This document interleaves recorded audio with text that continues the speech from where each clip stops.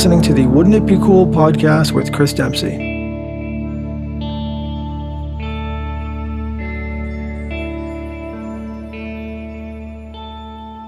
Welcome to episode 14 of the Wouldn't It Be Cool podcast.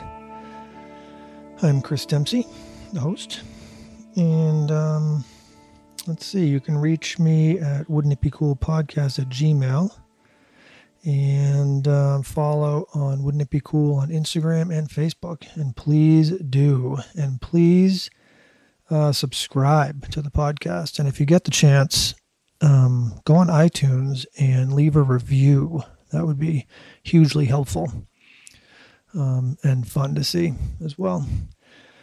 Thanks for tuning in. Just having a blast doing it. Loving it. This is a crazy, fascinating episode, episode 14 with Larry Bittman Martin. Larry is a family friend who is a former communist spy and a former BU professor and a current amazing painter. I have some of his work in my house. My folks have a lot of work in their house. And he's just, I love his artwork, but fascinating guy. I am clearly out of my element in this conversation. I do my best to hang on by a thread. But he is a professional and just takes a hold of the show and runs with it. I just think you'll enjoy it. I had a great time sitting with him. Could have sat there all day. Super sweet guy. So I can't think of anything else. Just enjoy the show. Reach out. Let me know what you think, how it's going, and enjoy Larry. Thanks.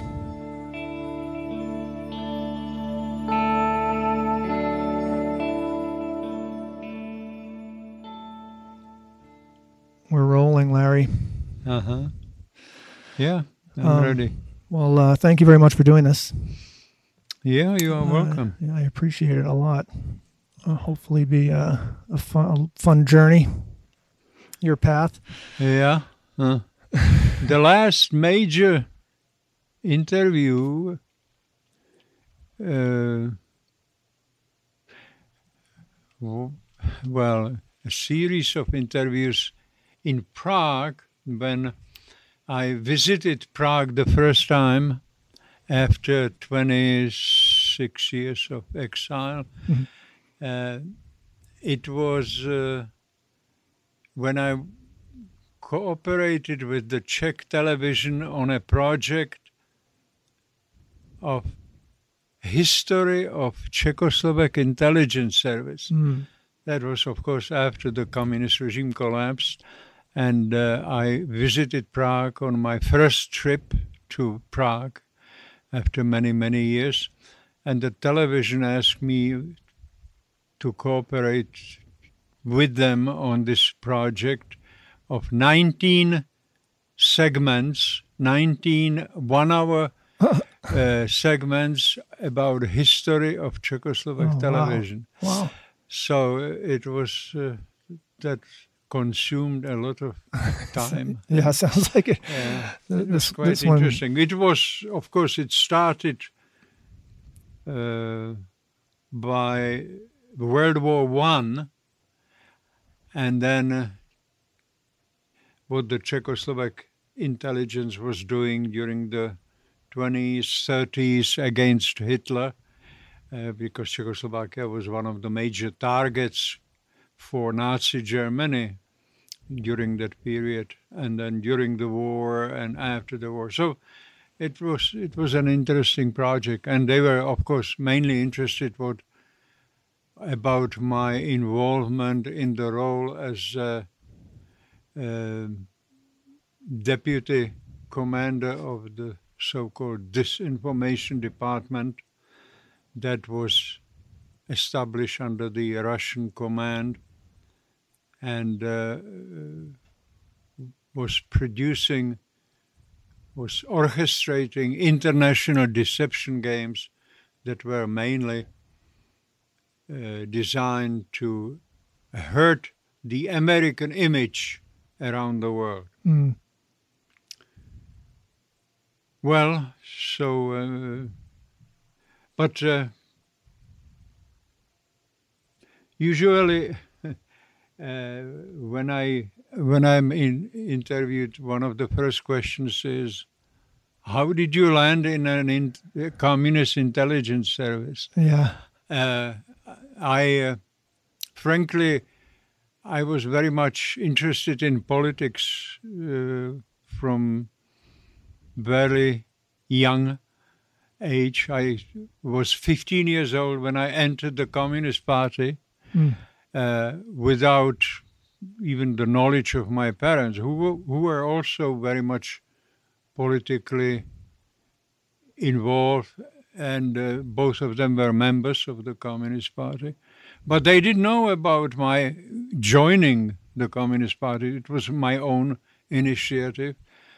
And that for quite a few years I was genuinely very enthusiastic about supporting the policy of the Communist Party. I was very young, very naive, and it was something that was influenced very much by the experience during the war, and of course after the war. First of all, Czechoslovakia, a country in Central Europe, which was established as an independent country in 1918, that is after World War I, was a democratic country, was an island of democracy surrounded by dictatorial regimes. Hungary, Romania, Russia, Poland, Germany, Austria, all were dictatorships. Mm. And Czechoslovakia was the only country in that area that followed democratic principles. Actually, it was very much influenced by American political system. The first president of Czechoslovakia, Tomáš Garrigue Masaryk, was a big admirer of American political system. His wife was an American, and he tried to establish the system according to the American model. And then, of course, Czechoslovakia became very much in focus of German policies, because when Hitler came to power in 1933, when he designed his foreign policy and objectives, among the first victims was to be Czechoslovakia, because Czechoslovakia was one of the major producers of weapons in the world at that time. And so that was very valuable for Hitler.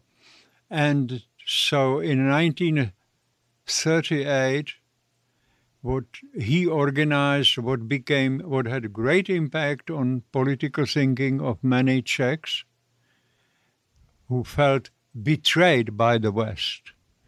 In 1938, Hitler organized a meeting in Munich, Germany, of Prime Minister of Great Britain, Chamberlain, France, Daladier, Italy, Mussolini, and Hitler. And the major purpose was to force Czechoslovakia and the West to give up about 1/3 of its territory to Germany, territory where there were Germans living in on Czechoslovak territory. There was a large German minority in Czechoslovakia, about 3 million Germans. And so he actually dictated this, that Czechoslovakia would give up this territory to Germany with these 3 million Germans. Well, under this enormous pressure, the Czechoslovak government agreed. Well, 6 months later, Hitler marched in and occupied the rest. Mm. And How old were you at that point? well, in 1938, I was 7. Okay. And of course, then during the war and after the war, it had great impact on the thinking of Czechs who felt betrayed by the West. But it was, this was the feeling that in spite of the fact that Czechoslovakia had treaties with Britain and France of defense, that they would, in case of the Czechoslovakia would be threatened, they would defend Czechoslovakia. They absolutely ignored it, and obviously Czechoslovakia became victim of Hitler.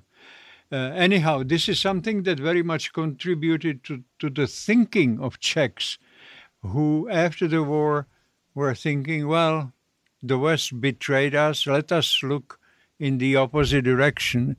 And there was this wave of sympathy toward Russia.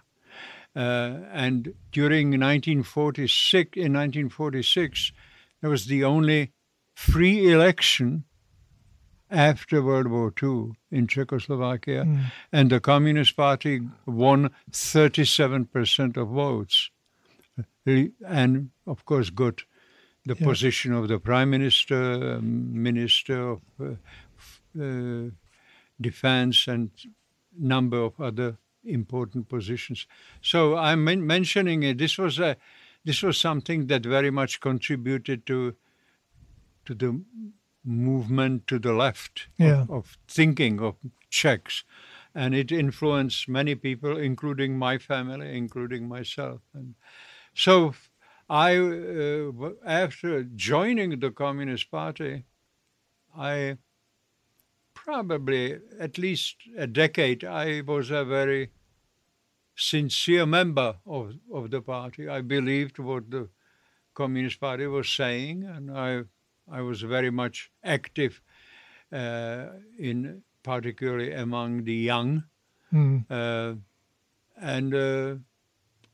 it took me about 10 years to slowly realize that there were some problems with the system.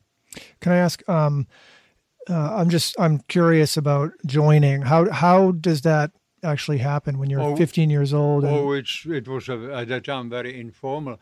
Actually, it was illegal because officially, according to the rules, only individuals older than 18 were supposed to be accepted as members. But this was the post-war atmosphere, and they look at me and said, well, you look very able, and you talk very mature, so all right, we'll accept you. So I became member at the age of 15. Right. And then what does that mean? What do you start? Well, I started attending the meetings of the Communist Party. Then they asked me to do a few things like preparing reports about current international affairs, what's happening around the world. And that made me more and more interested in foreign affairs, in international relations, be involved then in various local elections by visiting families in the area where I lived to discuss with them support for the Communist Party, this kind of activities. there were also some that, when I'm thinking about it now, they were not very noble, like being sent, delegated to various small villages, local villages, and checking their libraries, what kind of literature they had, and to eliminate anything that the Communist Party considered ideologically dangerous or ideological subversive. So I remember at that time I found in one of the libraries a book by Tomáš Garrigue Masaryk, the first president, Ideály humanity, the ideals of humanitarian regime.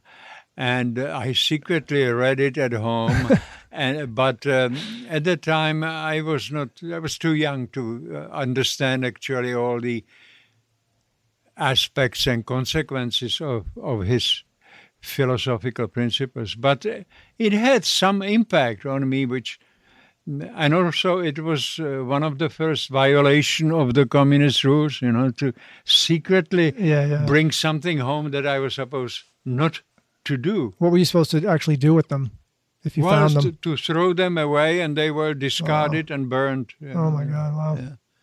Yeah. So sounds like it was like the first little seed. Yeah. Right. Right. And then this was during the time when I was attending the high school. It was an elite high school called in Europe gymnasium. It's gymnasium. It's a educational form that is different from the United States. It is an 8-year-old school that students enter after the elementary school. Mm-hmm. First, I attended 5 years of elementary school, then 8 years of this so-called gymnasium, or it was an elite high school. In my case, it was a school that was supposed to prepare students mainly for studying later technical subjects engineering subjects at the university, particularly architecture. Probably that was one thing that influenced me later when I retired, that I went into painting, because during the time studying this kind of gymnasium, I had to produce a number of drawings of various buildings. Right. So that certainly had some impact on me. And during these 8 years at the high school, at the gymnasium, I was, first of all, I was the only so-called proletarian kid, because all other students, about 28, 30 students in the class, all of them were from middle class or upper middle class or rich families. Right. I was the only one from a typical proletarian or working family. My father was a welder. Right. So was my brother, who was 10 years older. So it was, I felt during these years that I was different from the rest of the class because of my social upbringing. Yeah. What was interesting, after my exile, when I started going back to Czechoslovakia, I met a guy who attended that school with me as a student. And we had great discussion and fun. And he said to me, you know what, I have to tell you something. When we went together to school in it was the first or second year at the gymnasium, when my mother saw me that I was talking to you, and she asked me, "Who is this guy? What?" And he said, "Well, he's attending the same class as I am, and we became friends." And then the mother asked him about my social background and learned that I was a son of a worker, as a proletarian. Yeah. And she didn't like that. And the guy, his name was Yindra, said, "Well, he's the best student in class." Well, okay, so you can play with him. You have to have some sort of status. Yeah. Uh-huh. Well, and then, of course, during the last few years at gymnasium, I became already more and more involved in politics. And so when the moment came to decide what to study at the university level, I decided to study international relations, particularly international law. And I graduated from the law school with the degree in international law, with the expectation that I would eventually join the Ministry of Foreign Affairs and become Czechoslovak diplomat. But that was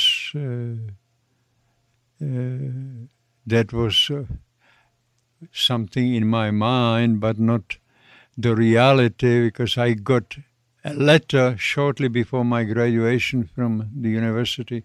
I got a letter from the Communist Party headquarters inviting me to the building of the Central Committee of the Communist Party. They had a discussion with me about 2 hours, which was quite clear that they knew everything about me. Right. Everything. First, I didn't know what was the purpose of this. I thought maybe because I was too much involved with girls, or what was it? They found out you read that book. Yeah. And then at the end, they said, "Well, so you should be very honored, but the Communist Party decided that you will work in the intelligence service."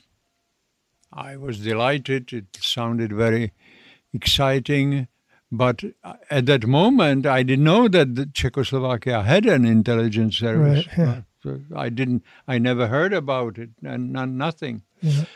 Well, I accepted it, and that was the beginning of 14 years I spent in the intelligence service. Wow. Well, and then came also the first conflicts.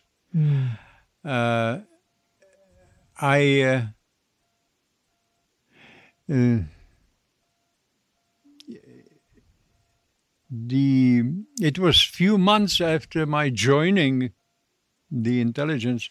First, I spent 6 months in an intelligence service school learning the profession, the basic skills and techniques of spying. And during the time, I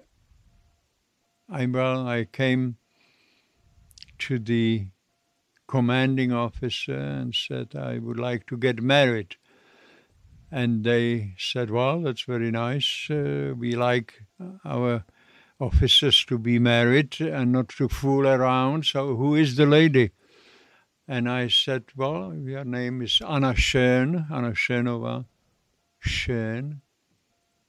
That sounds very Jewish. Is she Jewish?" "Well, yes, she's Jewish, but she's not religious. She never was. She's a member of the Communist Party and blah, blah, blah." Wait a second. No. You know, Jews, that's a different category. You can never trust them. And then became this became a major conflict I had with the establishment. They didn't want to give me the permission to marry this girl Wow. because she was Jewish. And this battle, this confrontation lasted several months. And finally, they said, all right, we give you the permission. However, you will not be allowed to work in the operational sector.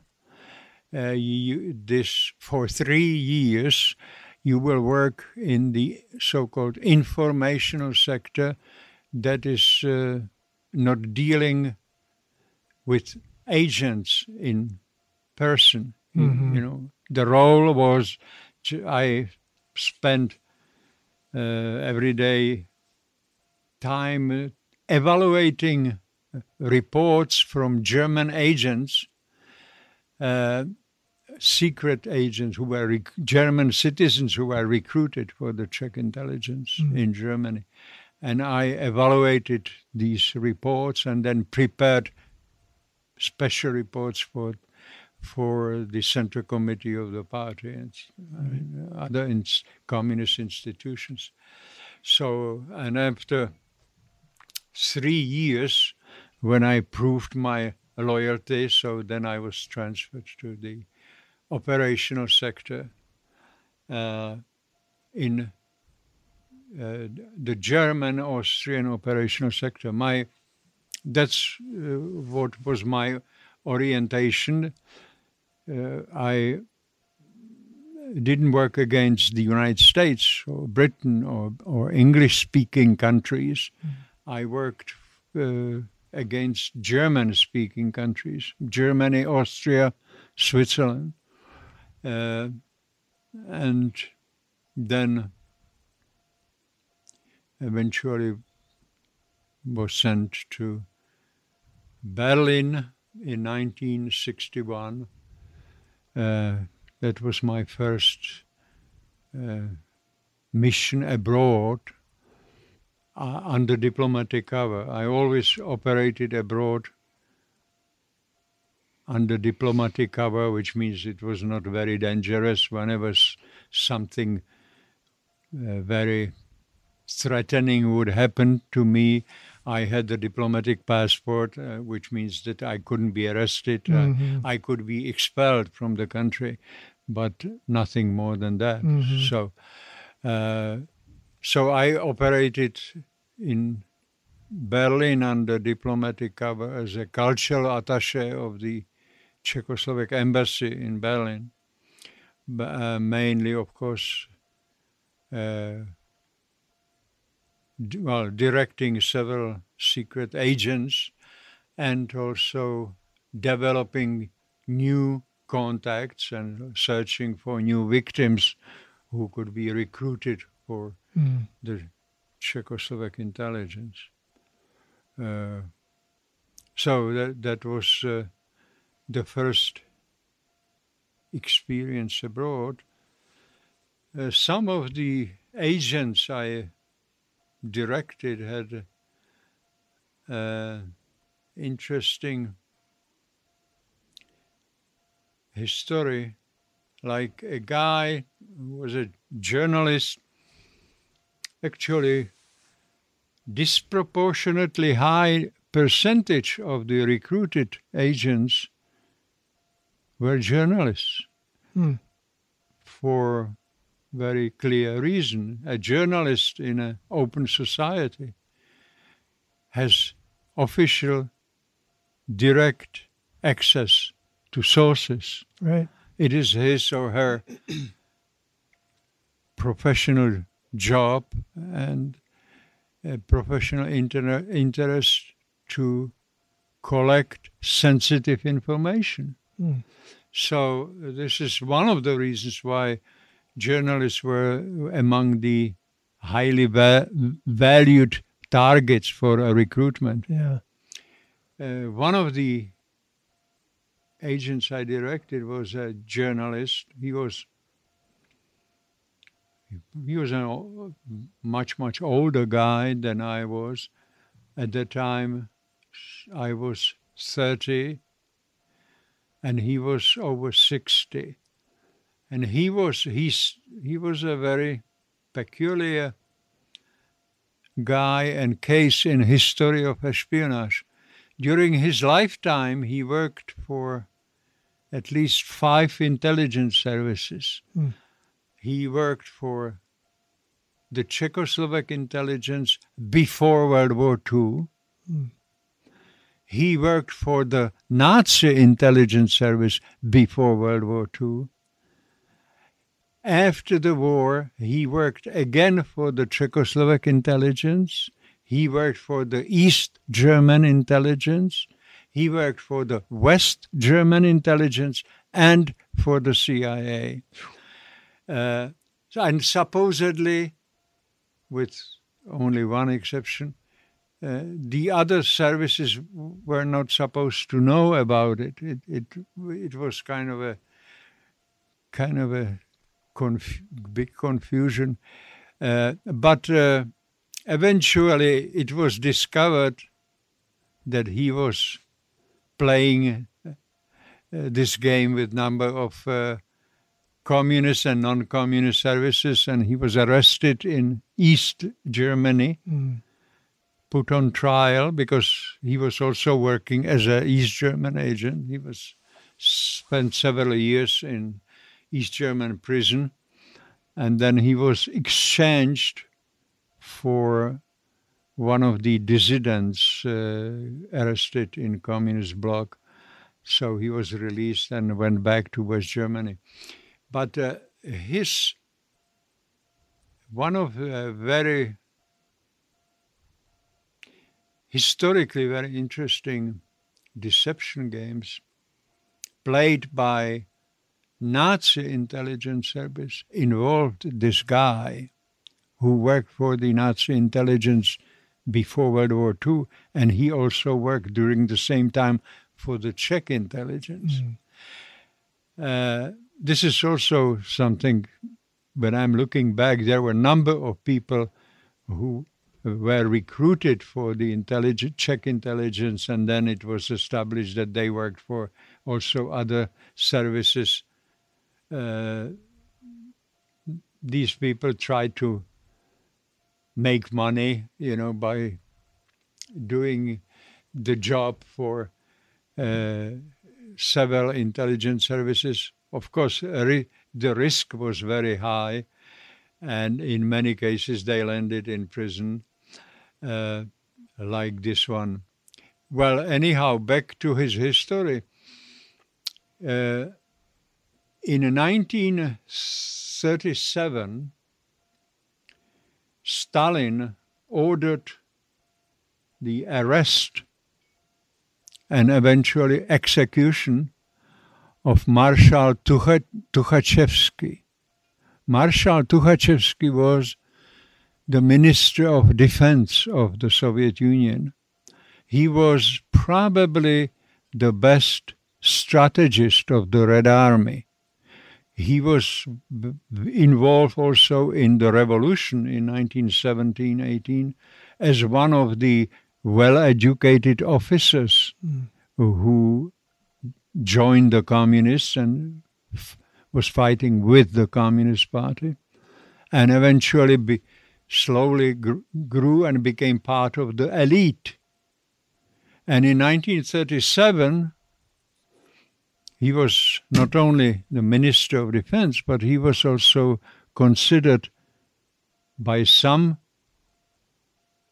party members a potential successor or competitors to Stalin.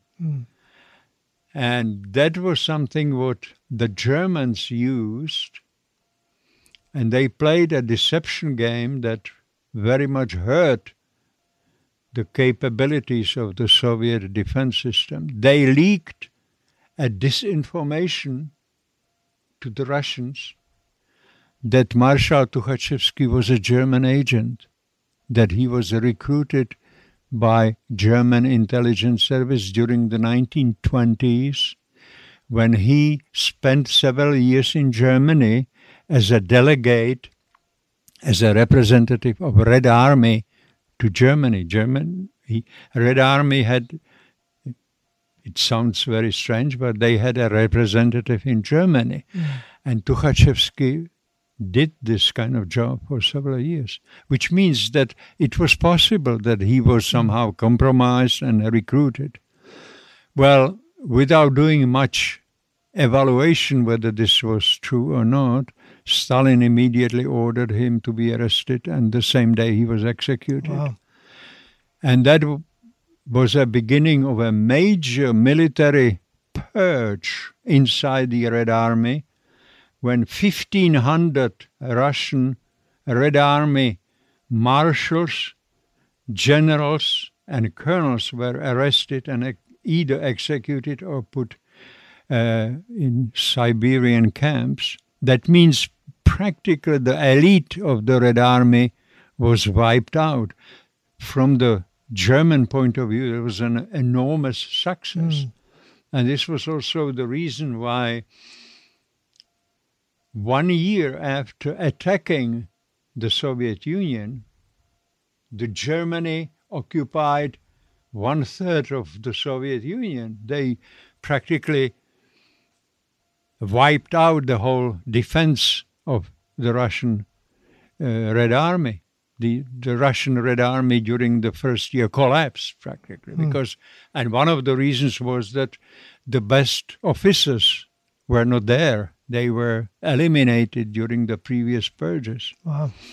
Well, I am talking about it because this guy, like it was established later during when the case was evaluated, the guy who worked for Czechoslovak intelligence before the war and also after the war and then was arrested, he was the guy who delivered this message, this disinformation message from the Germans through Czechoslovakia to the Russians.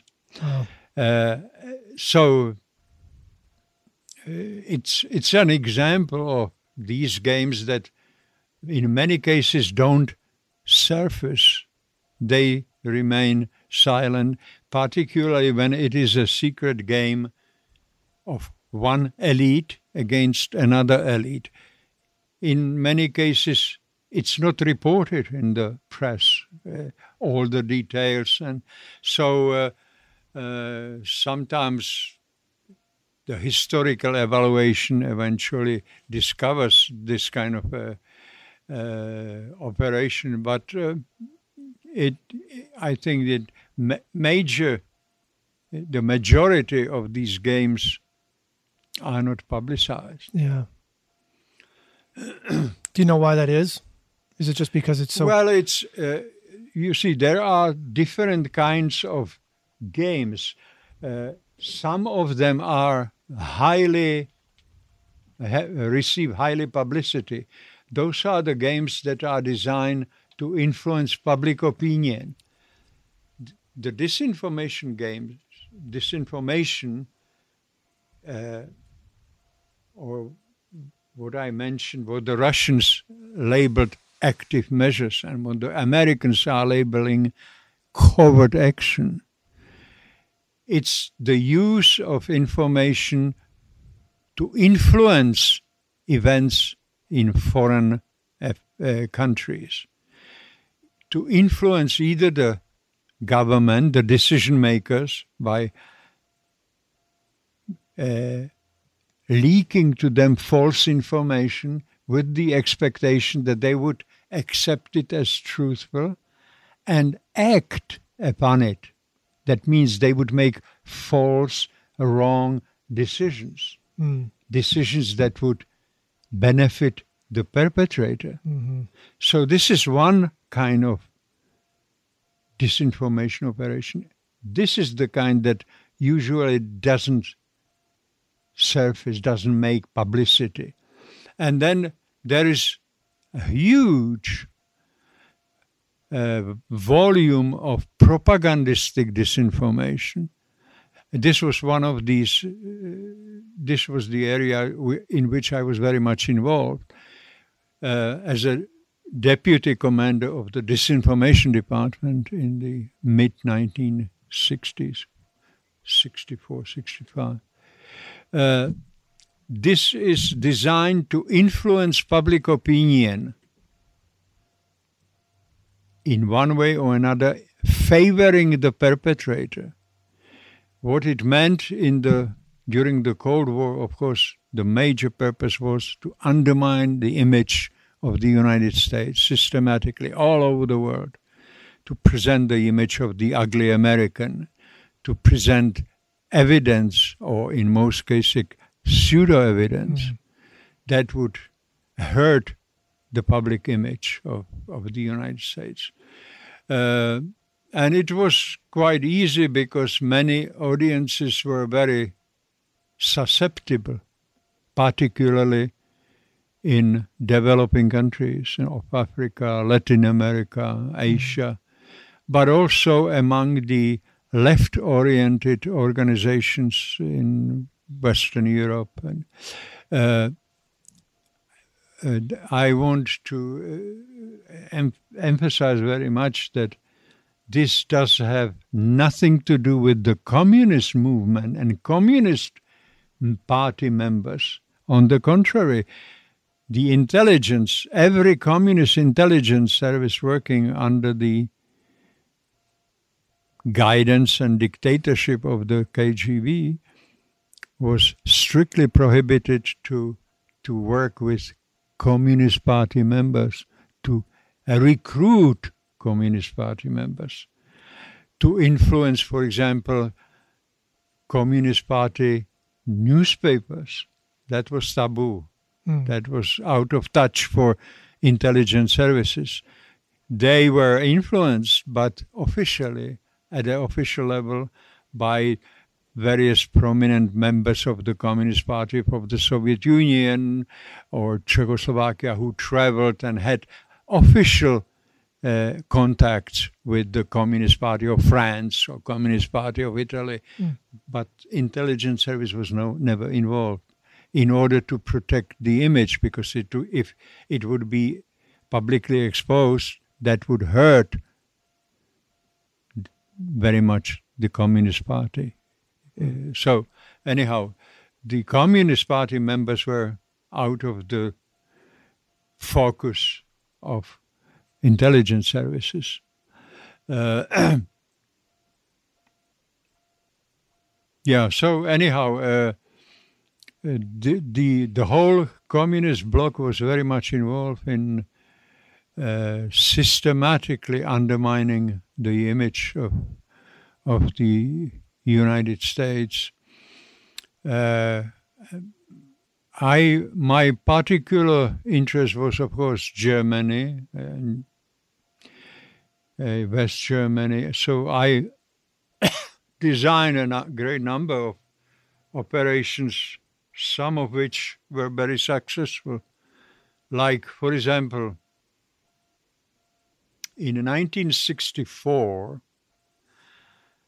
there were still 200,000 Germans living in communist Czechoslovakia. I didn't mention that after the war, immediately after World War II, these 3 million Germans, who were one of the official reasons why Hitler invaded Czechoslovakia, and who then very loudly supported Hitler during the war, they were expelled from Czechoslovakia. 3 million Germans were expelled, 2 million to West Germany, 1 million to East Germany. They were, it was quite ugly, frankly. And I'm thinking about it, how it was done, how brutally it was done, because they were just ordered from one moment to another to pack one luggage with their personal belonging and put on trucks and buses and shipped out of the country, leaving everything behind. Wow. They obviously became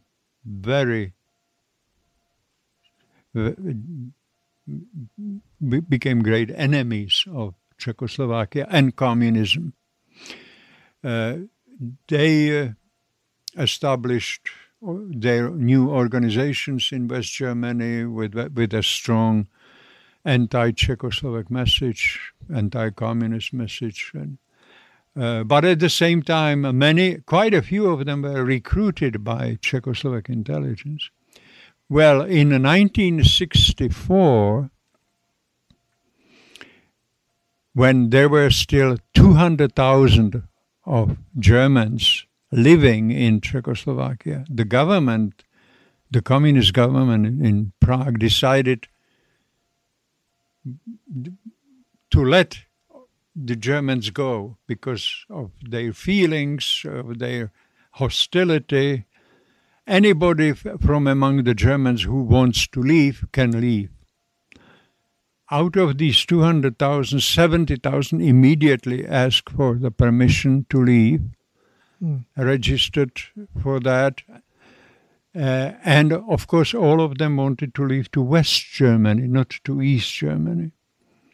And that was the moment when the disinformation department stepped in and recruited several hundred of them as secret agents, instructing them what to do, how to do it. They received the communication systems and, of course, all of them were selected for this job because they hated communism and hated Czechoslovakia, which means when they crossed the borders to Germany, the first thing that they said, I'm so happy to be here. I became recruited. This is what the communist bastards want me to do. And they revealed everything, what they were supposed to do, all the instructions. All this was disinformation, false, to bring the West German counterintelligence to absolutely false conclusions about this supposedly new offensive of communist spying in West Germany. They allotted all resources that they had to investigate this group, but they couldn't find anything. And those were hundreds and hundreds of supposedly spies for Czechoslovakia, while the real spies had free hands to operate for many years to come. Wow, clever. So that's the example of one of the games that actually never found any publicity. This was a game of one intelligence service against another intelligence service. Very effective. Clever. Do you remember, or can you tell us, like, what your first mission was? Yeah. Your first yeah. out there. What did you call it? Not the one where you weren't at the desk, but you were out in the field. I'm sorry. When you were in your mission in the field, not your mission at the desk. Yeah. Well, the first operation abroad, I was sent to Austria to meet a guy who was recruited as a Czechoslovak spy. An Austrian. And no, he was a German. He was a German, and I was supposed to meet him at the railway station in Linz, Austria. This guy, about a year before this meeting, decided to visit Prague. He was a German who owned a huge property and a castle in southern Bavaria, and it was very popular, particularly among the West German political elite who came there, spent their free time there. meet, talked politics, and it was quite interesting from the intelligence service point of view. And this guy originally lived in Czechoslovakia before World War II and during the war. And then came the end of the war, and he realized, well, it will not be very pleasant for Germans, so he decided to move quickly out of Prague, escape before the Russian liberated Prague. And he owned a huge properties in Prague, including some famous paintings. And he asked several friends in Prague to keep these paintings for him. And it was at the time of, 12, 13 years after the war that he finally decided to travel to Prague and pick up the painting and bring them to West Germany. He was, of course, checked at the borders with Germany, arrested for trying to smuggle out valuables that didn't belong to him, and put in prison. And then, of course, he was visited by two elegant gentlemen. It was not one of me, who said, "Oh, listen, if you cooperate with us, you can get the paintings and you can do in Germany whatever you want to, and you will work with us." So he signed the cooperation with the Czech intelligence, and I was the first guy who was to meet him and instruct him what to do next. And the Czech service had the idea or plan that it would, with his help, it would change this recreation place. It was a huge castle into a whorehouse that would actually service the political elite coming from Bonn, from the capital, making compromising photograph and blackmailing them, and eventually this would function as a recruitment enterprise. And I was supposed to discuss all these details with him. And he was supposed to come. I never met him in person. I only knew him from the papers. He was supposed to come dressed in the traditional German green uniform that the Bavarians like to wear. The Lederhosen? Yeah. And so I came to the station a few minutes before the time. Yeah, and of course, I was supposed to address him through a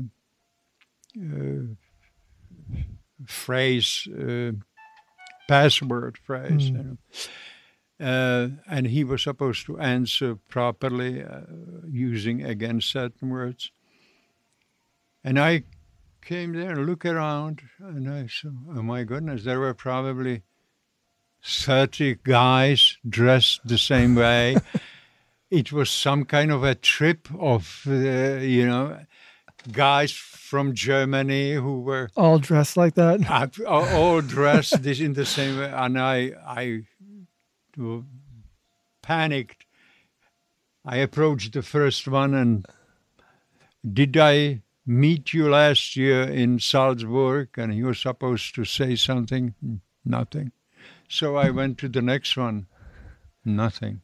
Then the third one. Then of course, after 5, 6 people, I forgot whom I talked to, and some of them I approached several times. It was a total disaster.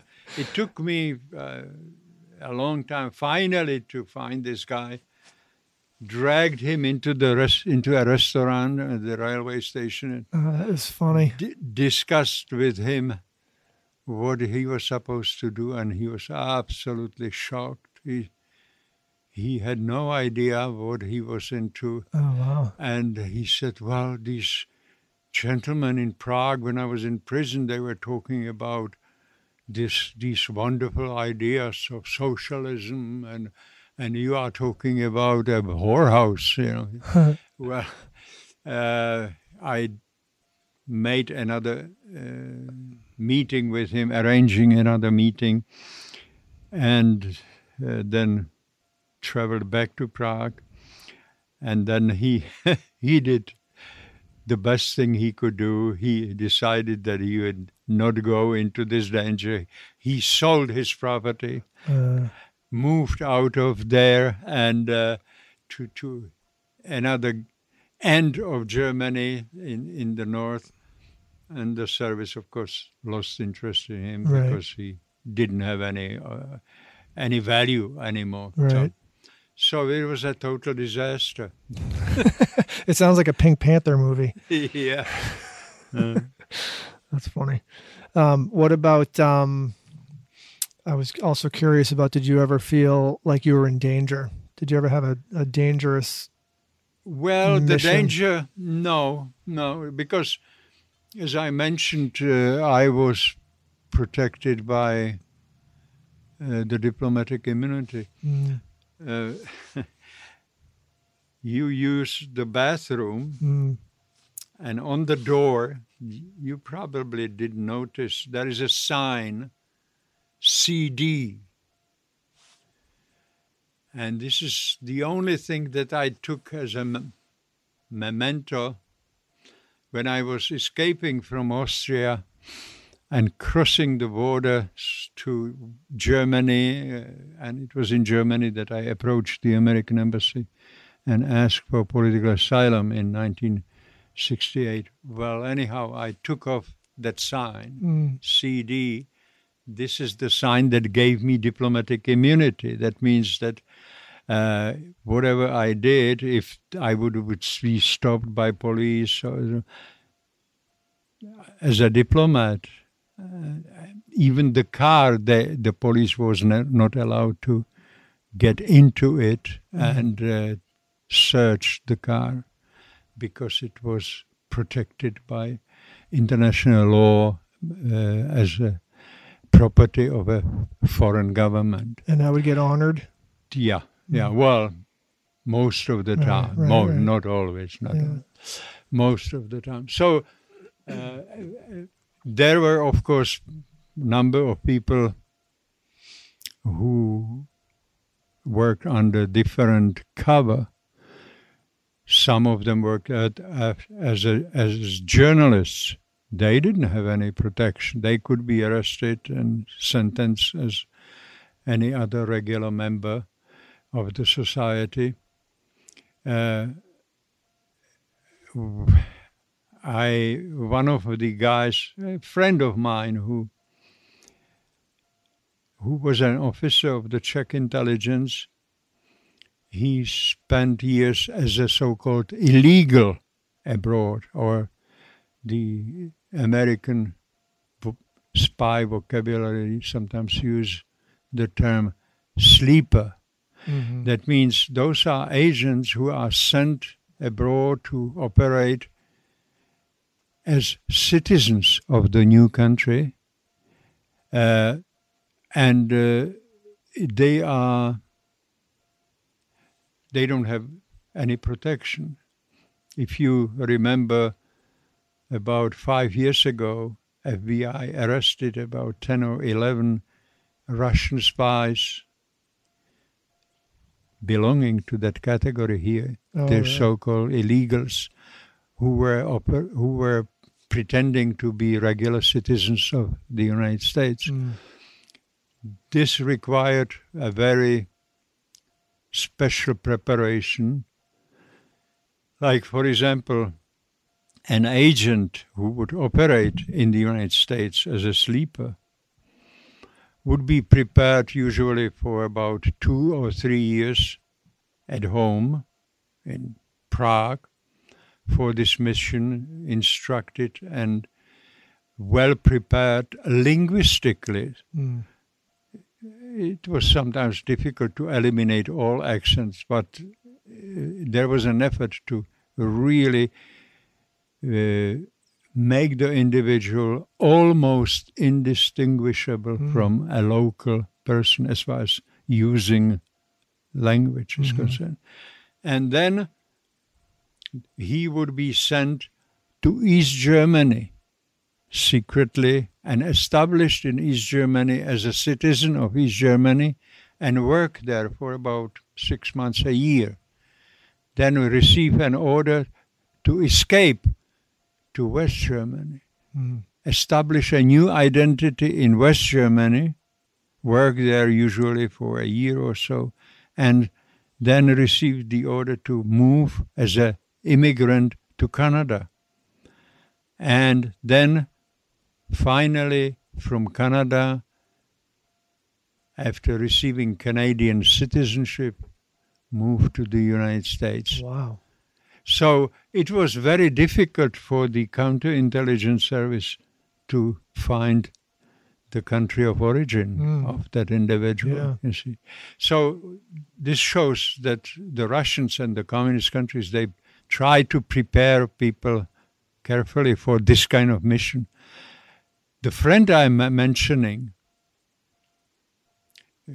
could you show me your hand? You would never be able to work as an illegal Right. because of your tattoos. Right. He was selected for that job, but he was also operated on, and he had several tattoos that were surgically removed. Oh, wow. For obvious reasons, that this was too... A marking. Yeah. Yeah. Well, so what led you to... What was So again, I didn't get any special protection. I didn't need any special protection. I never was in any real danger. My danger was from the east, not from the west. Right. Because, you see, I would say that my political maturing and my changing of political opinion, started long before my defection, but it took probably about 10 years to come really to the conclusion and decision to make that final step. Yeah. Was there a moment that... It was, first of all, of course, the conflict with the communist establishment about my wife being Jewish, which was very, very... I was very hurt and very... It was unbelievable. Her whole family was communist family. Her father was one of the guys who helped to establish Communist Party in Eastern Slovakia. And to label them as enemies of the system was absolutely outrageous. Yeah.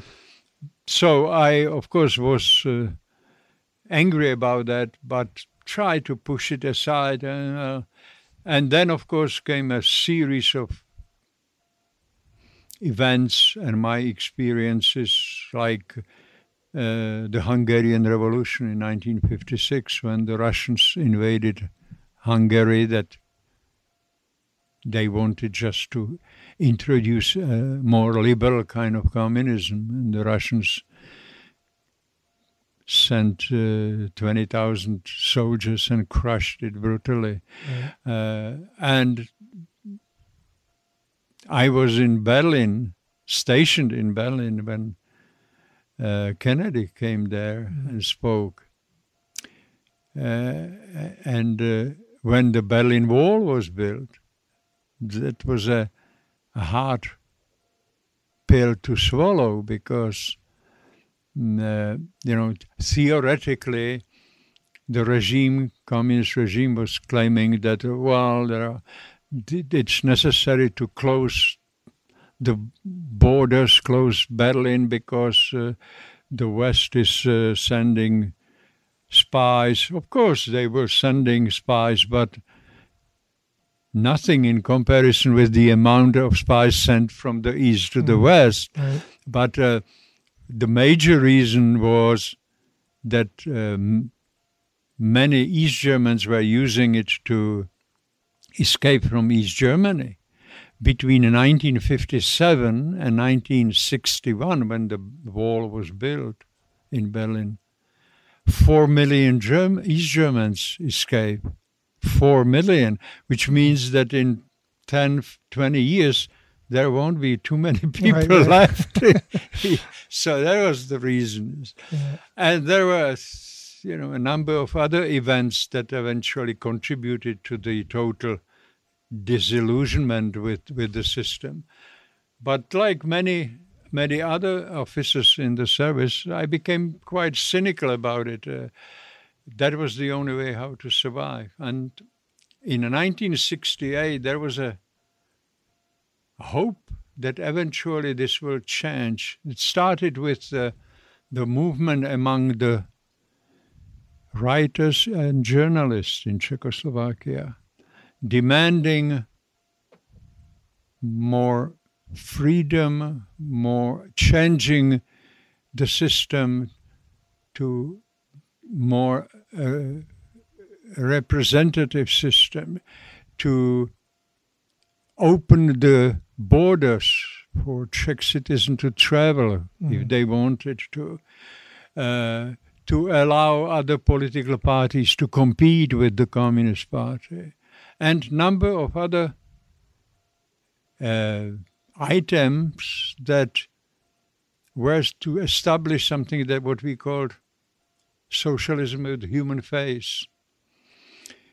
That means, on one side, to maintain and keep some of the achievements of dictatorial socialism, like free medical care, free education, pensions for all, and combine it with traditional freedoms like freedom of the press, freedom of other political parties, freedom to travel, and so on. Why do you think that they're? Am I asking this right if I say the government felt that those needed to be separated? Well, this was, of course, at that time, the regime, the system was built according to the Soviet model. And even the Czech government and Czech Communist Party Central Committee couldn't establish something without Soviet approval. Mm-hmm. Everything was strictly controlled. To give you an idea, inside the intelligence service, for example, as a regular operative of the intelligence service, when I prepare an operation, any kind, it had to be designed first. So I had to write a proposal. Then when I finished the proposal, I had to go to the Russian advisor who was sitting several doors in the same building, give him the text, even translate it into Russian, and then discuss it with him. He had some recommendations that then I went back and had to include it. And only then I could submit this to my commanding officer, the commanding officer of the German operational department. First question he had was, did you discuss it with the Russian advisor? Yes. So if he agreed, he signed it and sent this proposal to the chief of the service, the commanding officer of the whole intelligence, who had again his advisor. And there the same procedure went on with this top advisor to the intelligence. And if it was a very important operation that could hurt the image of the Soviet Union or Czechoslovakia in case of failure, it had to go to the Minister of Interior, who had his advisor. So there was this three-stage total control. So the whole system, not only in the intelligence, but economy, press, everything was strictly controlled. But in 1968, finally, there was this public discussion that started by journalists when more and more freedoms were demanded. But it was a discussion. There still was nothing changed. And among the demands was, I sent a proposal to the headquarters of intelligence about drastically changing the Czechoslovak intelligence service to serve Czechoslovak foreign policy interests, because Czechoslovak communist intelligence was second largest communist intelligence service, next to the KGB, second most effective intelligence service, operating all over the world in countries where Czechoslovakia had absolutely no interest, like in a number of Latin American countries, Argentina, Uruguay, Brazil. Czechoslovakia had absolutely no military interest, no political interest. The same was true about a number of countries in Africa, in Asia. Anyhow, it was a gigantic, tremendously expensive organization that served the Russians. Because whenever there was something very important, like one of my agents was a member of the West German parliament, and he was a member of the defense committee. Through his hands went the most important military documents from NATO, including everything about Americans stationed in Germany. And, whenever it landed in Prague, and then we sent it to the Central Committee of the Communist Party and the Czech government, they said, well, that's very nice, but they didn't know what to do with it, It went, of course, to Moscow. They were tremendously happy, and this was the real purpose. So anyhow, in 1968, my proposal was to drastically reduce the size of the intelligence and operate only in countries where Czechoslovakia had direct military, economic, or political interests. Which, of course, was a major sin, political sin in the eyes of the Russians. And the period lasted several months between March 1968 to August 1968, when the Russians decided enough is enough. These Czechs are crazy. We will stop this movement, and they decided to invade Czechoslovakia. Czechoslovakia was the only communist country, with the exception of Romania, where there were no Russian soldiers stationed.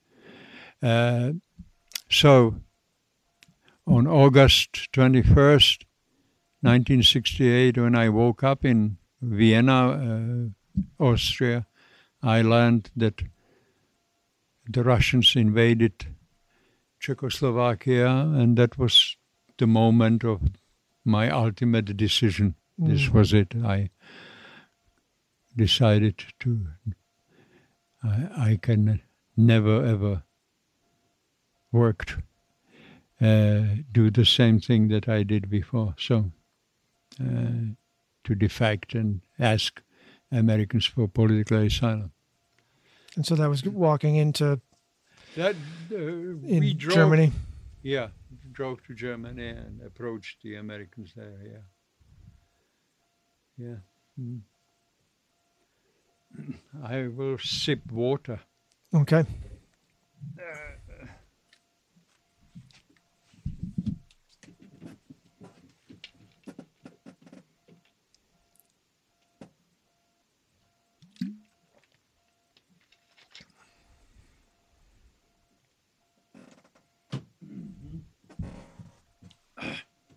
All right. So what is the what's the process of defecting like? And how soon did it take, or how long did it take for you to get to the U.S.?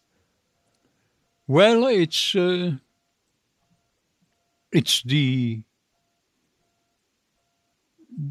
decision is very difficult. I would say that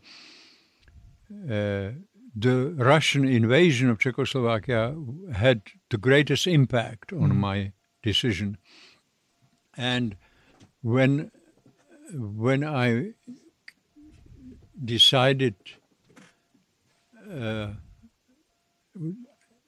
we talk about it with my wife at night, and we were thinking about if we defect, what kind of impact it will have on our relatives in Czechoslovakia. Fortunately, the regime couldn't do much against my father and my brother because they were workers. They couldn't be sent to do anything else than they did. And my father was already retired. So I know one thing, that for him it was probably psychologically very difficult to absorb when he learned that I defected, because he was a simple man. He believed in the system. He believed in communism in spite of all the problems and mistakes. So I think that for him it was difficult. But I couldn't communicate with him after my defection. I don't know. Ever again? Never again. Shortly after that he died. Wow. 2 years later he died. Wow. And then of course I came here, and I had to spend about a year in Washington, D.C. being debriefed. About half of the time, very intensively, every day, about 8 hours. Wow. And then a little less, but altogether about a year. So the people who were involved, the CIA, FBI, Defense Intelligence, State Department, and a number of other intelligence and counterintelligence institutions.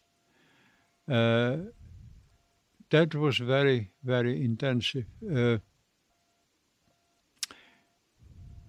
It was also the beginning of the learning of something about American society. It took me probably about 10 years to feel again as a fish in water, because everything was so different, and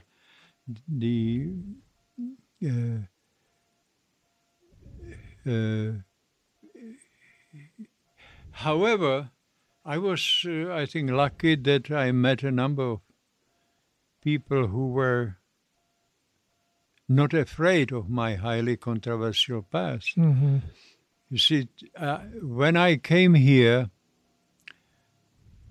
and I spoke with the group of the intelligence operatives, the first day, I said, listen, I will tell you everything I know about communist intelligence. There's only one thing I want you to know. I don't want to go into spying again after the debriefing. Right. I'm tired of it.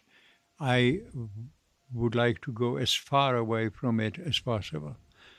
Fine, that was a gentleman agreement. And when the debriefing was over, they shook my hand and said, good luck, Larry. Wow. So this is what I got, and this is what I wanted to. And I always was thinking about teaching, but again, to I was lucky that I met a guy in 1969 when I was looking for a job, and I found that there was a meeting of American Public Opinion Research Association in Massachusetts, in Western Massachusetts.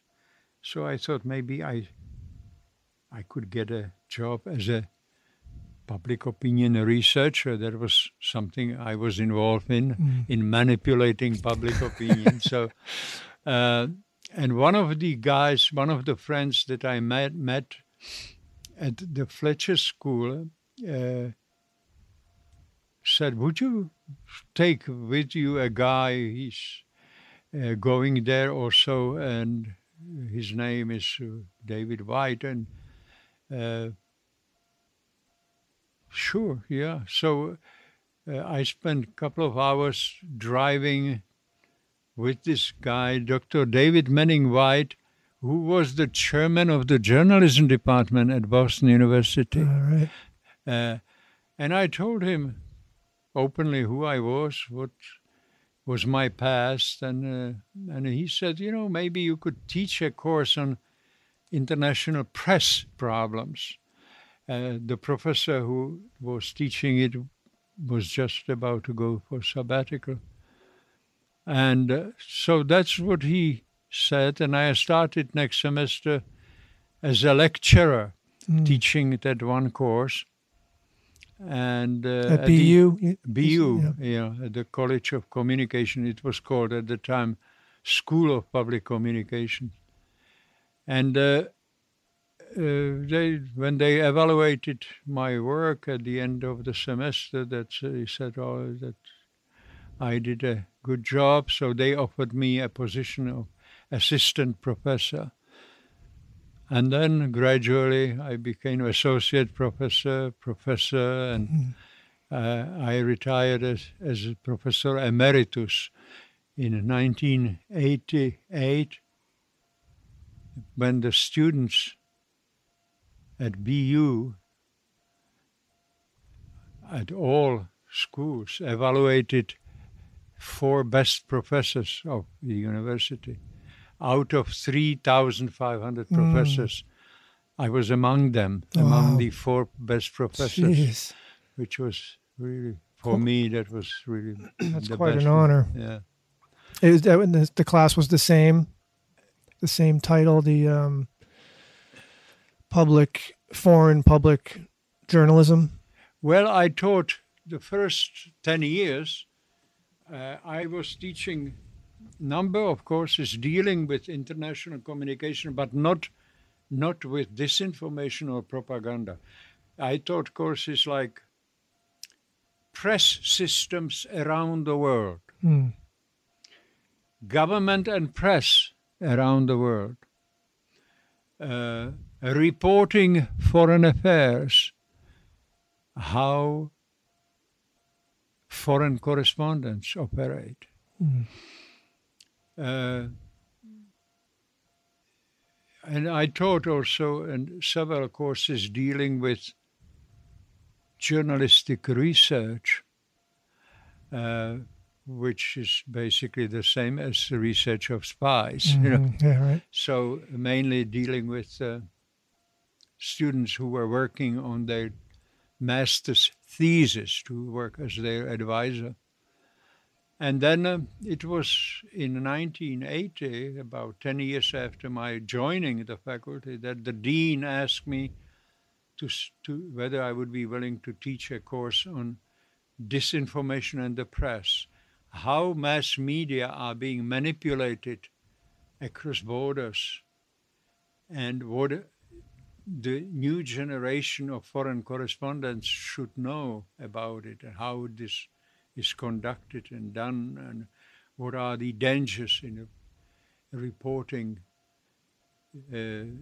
foreign affairs in this new environment.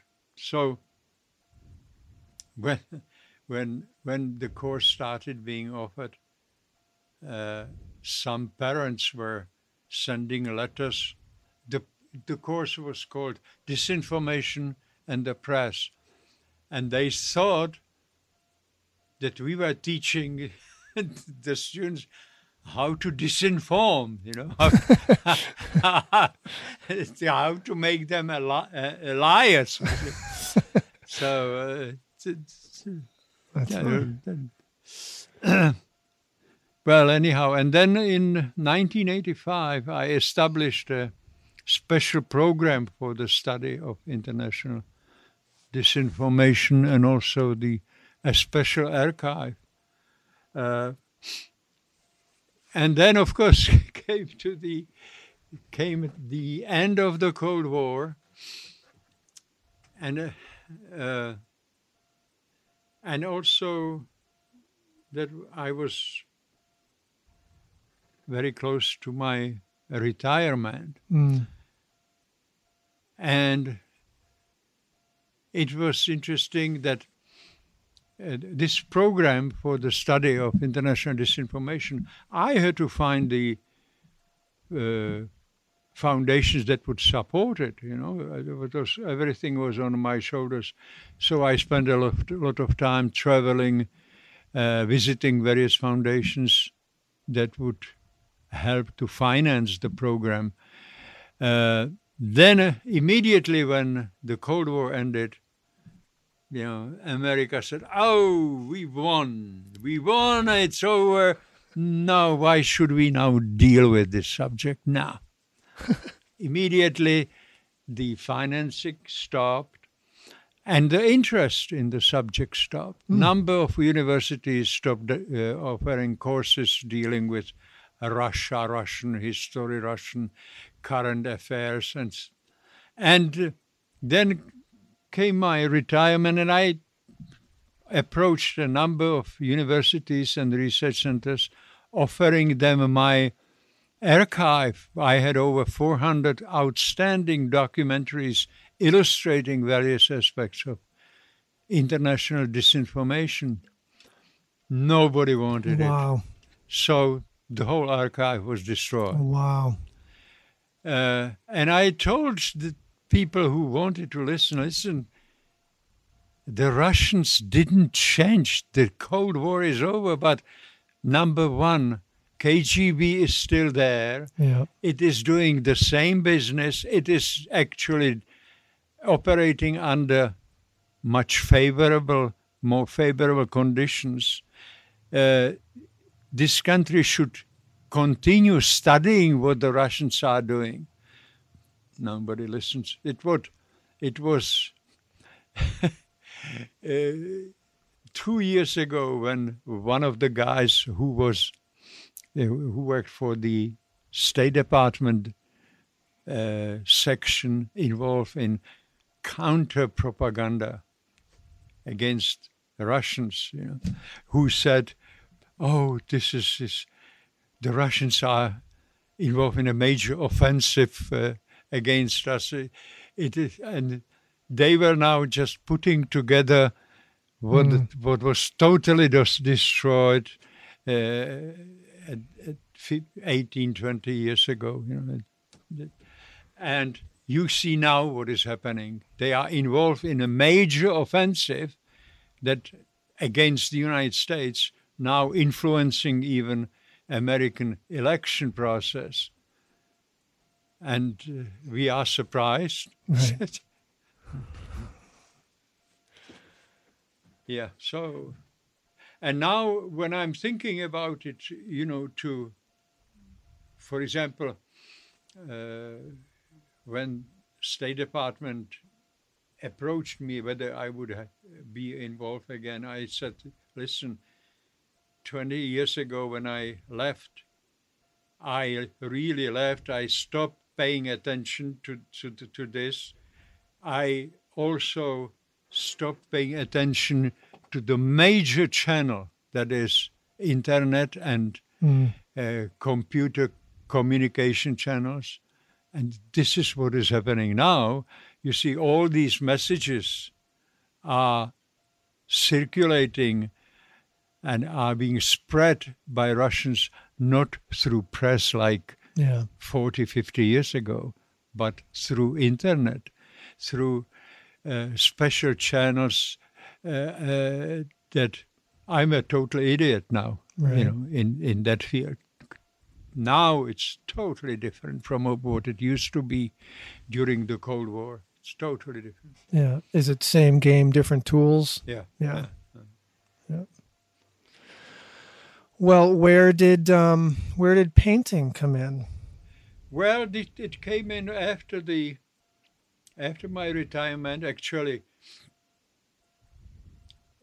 when I retired, the dean asked me whether I would continue teaching part-time the course on disinformation in the press, and which I agreed to. And I was at that year. I was walking to the classroom the first day of classes, and I suffered a major heart attack. I know that. And so all my classes then were canceled, and I had to do something at home. So I started painting. Yeah. Had you really never painted before that? Oh my No. God. What I mentioned to you, I did these sketches of various houses as a student of high school. I'm going to put some when I share this podcast, I'm going to put some pictures of your paintings up too, so people can see it. Because as I told you, I have a couple in my kitchen, and my parents' house are filled with it. But you're very, very talented for God, especially for how recent. And it is. I just this year I decided to contribute. You probably heard about the program that was initiated in Gloucester to help the drug addicts by helping them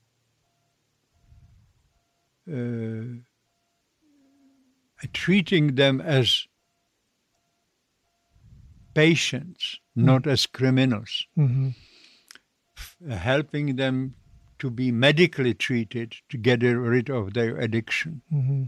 And it started in Gloucester here. The police chief in Gloucester, about 2 years ago, started this program. And of course, it requires a lot of money. So I decided to design a number of posters and sell posters and some paintings through the Unitarian Church. I had an exhibition there in May, and they sold altogether $1,500 of posters. Nice. That was quite a few. And several months after that, the same thing in Gloucester at the local Colors Gallery. That was the gallery I started with 10 years ago. So. And they sold about $800 of posters. It was, I'll show you here.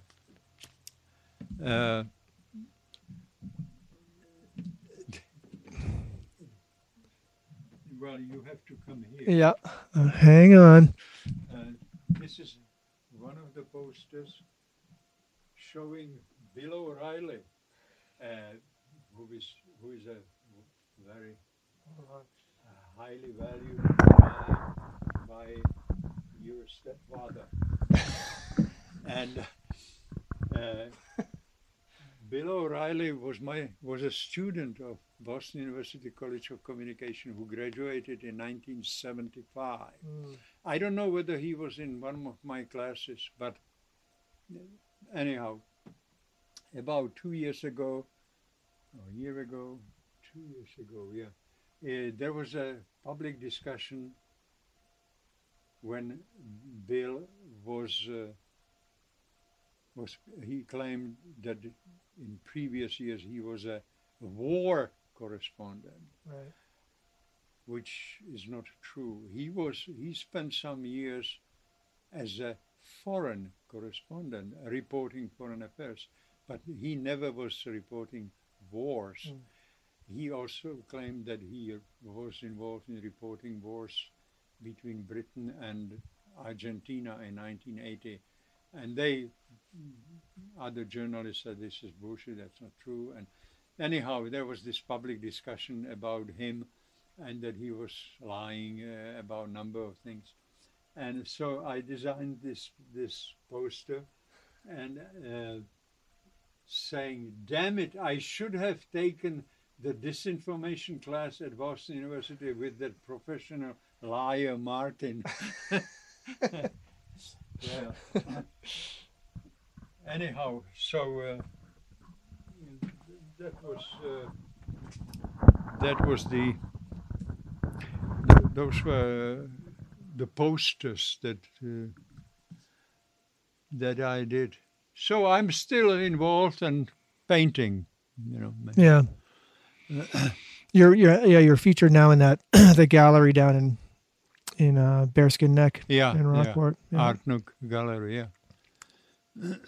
I went in there one day. I didn't know you were in there, and I was walking down there, and I saw all your paintings. I was like, hey, I know this guy. There's even some paintings in there with a sort of a similar style. Yeah. And I wasn't sure if you sort of did all of them, and there was another style going on. But yeah, I have about 10 paintings there.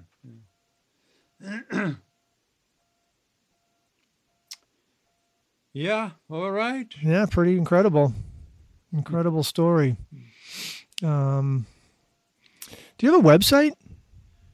Well, do you sell your paintings anywhere but the gallery? Yes, but I have never sold. I have never used that for selling. But people could see them. Yeah. Yeah. What is your website address? Do you remember? Wait a second. I'll show you.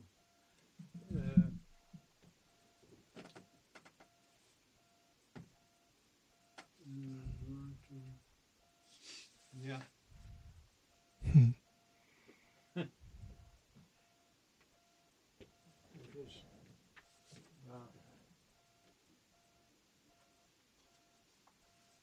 He's writing it down. It's worth it, though, to go visit this website. His paintings are beautiful. Are a lot of your paintings are the architectural subjects? Are they Prague? Yeah, some of them are of Prague. Yes. Yeah.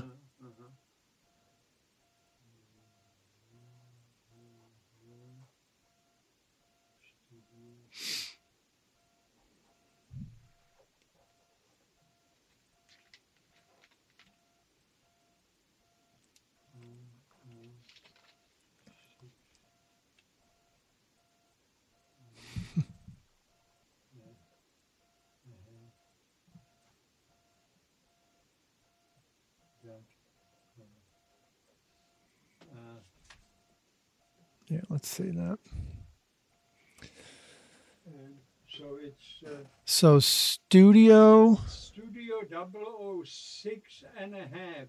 You see? Oh, that is funny. Okay. Yeah, several of my friends, when I started, when I moved here and made it into a studio, they said, well, you should have a name for the studio and you should name it Studio 007. And I said, well, that's bullshit. That's too propagandistic. So it's officially, it's called Studio 006. That's really funny. So I don't know if you could hear that too well, but he named the studio after 007, but studio006.5.com. Oh, that's awesome. Would I hang outside? 006.5. But the website is www.studio006.5, so ANDAHALF.com. Studio 006.5. So Larry, thank you so much for doing this. You can eventually at home you can I think he's starting up the something. computer.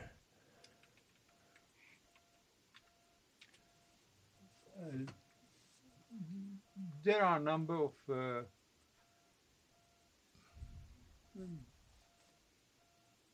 interviews or documentaries that I participated in, Oh, cool. including Dateline, NBC, and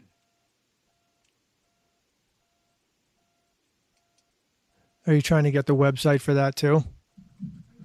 yes, I'll show you.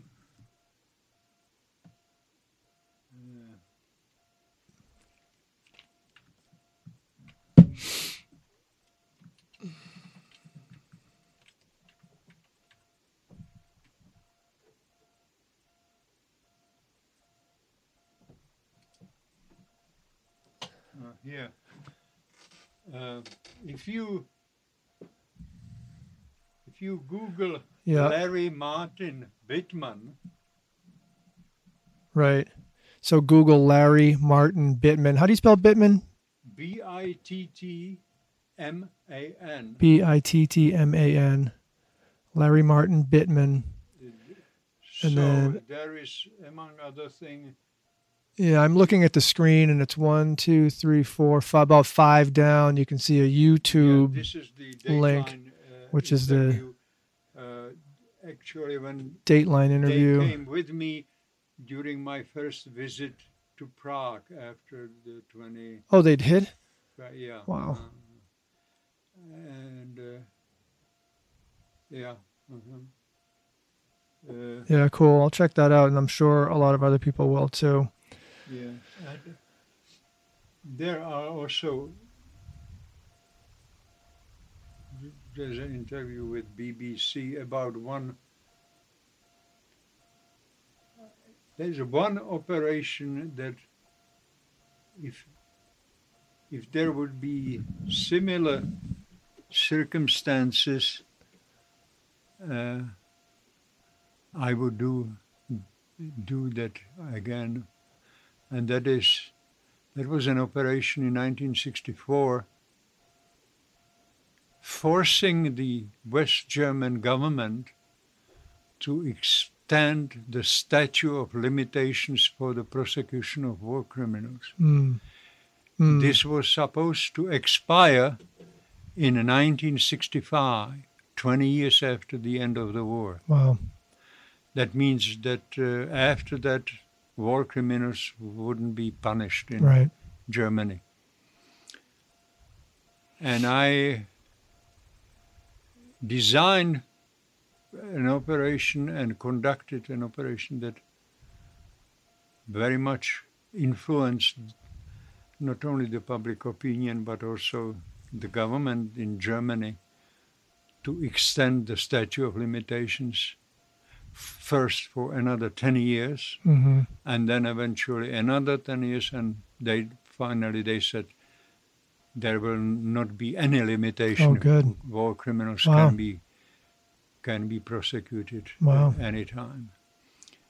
And it was it dealt with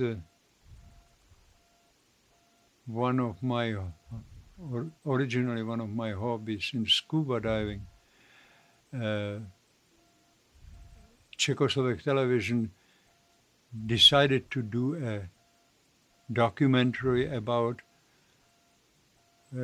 two mysterious lakes at the Czechoslovak-West German borders, Devil's Lake and Black Lake, and hired a group of divers to do the research and then filming underwater. And I was one of the divers. Oh, neat. They didn't know anything about my background. Mhm. And eventually, I put, it's a long, long story, 4 large chest boxes supposedly filled with original Nazi documents at the bottom of the lake. Oh my God. That was then discovered by the group of divers that included me. and with original Nazi documents that were actually from the Russian archives. Wow. And that was the beginning of a huge campaigns that lasted several years, and that forced the West German government to extend the statute of limitations and also to limit very much the work of the West German intelligence service in communist countries by declaring that we discovered lists of Nazi agents that recruited people who were recruited for German Nazi intelligence service during the war, because these people were then, after the war, approached and worked again for West German intelligence. And by declaring this, we forced the West German intelligence service to stop the communication with these people. They were dead for them from that moment on. Wow. But anyhow, the major achievement was the prosecution of war criminals. That's huge. Well, that's crazy. That was very successful. Yeah, that's something to be proud of. All right, Larry. Yeah. Thank you so much. Yeah. Okay. Good luck. It's a very interesting project that you are involved in. Oh, I appreciate that. All right, you want to say goodbye to anybody? I'm sorry? You want to say goodbye to anybody? Goodbye to everybody? Well, goodbye. Well, it's yeah, it's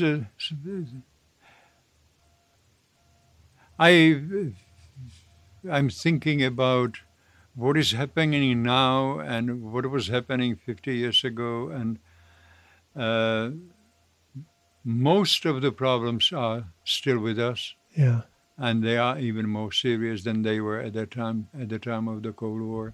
What is happening now between the United States and Russia, it shows that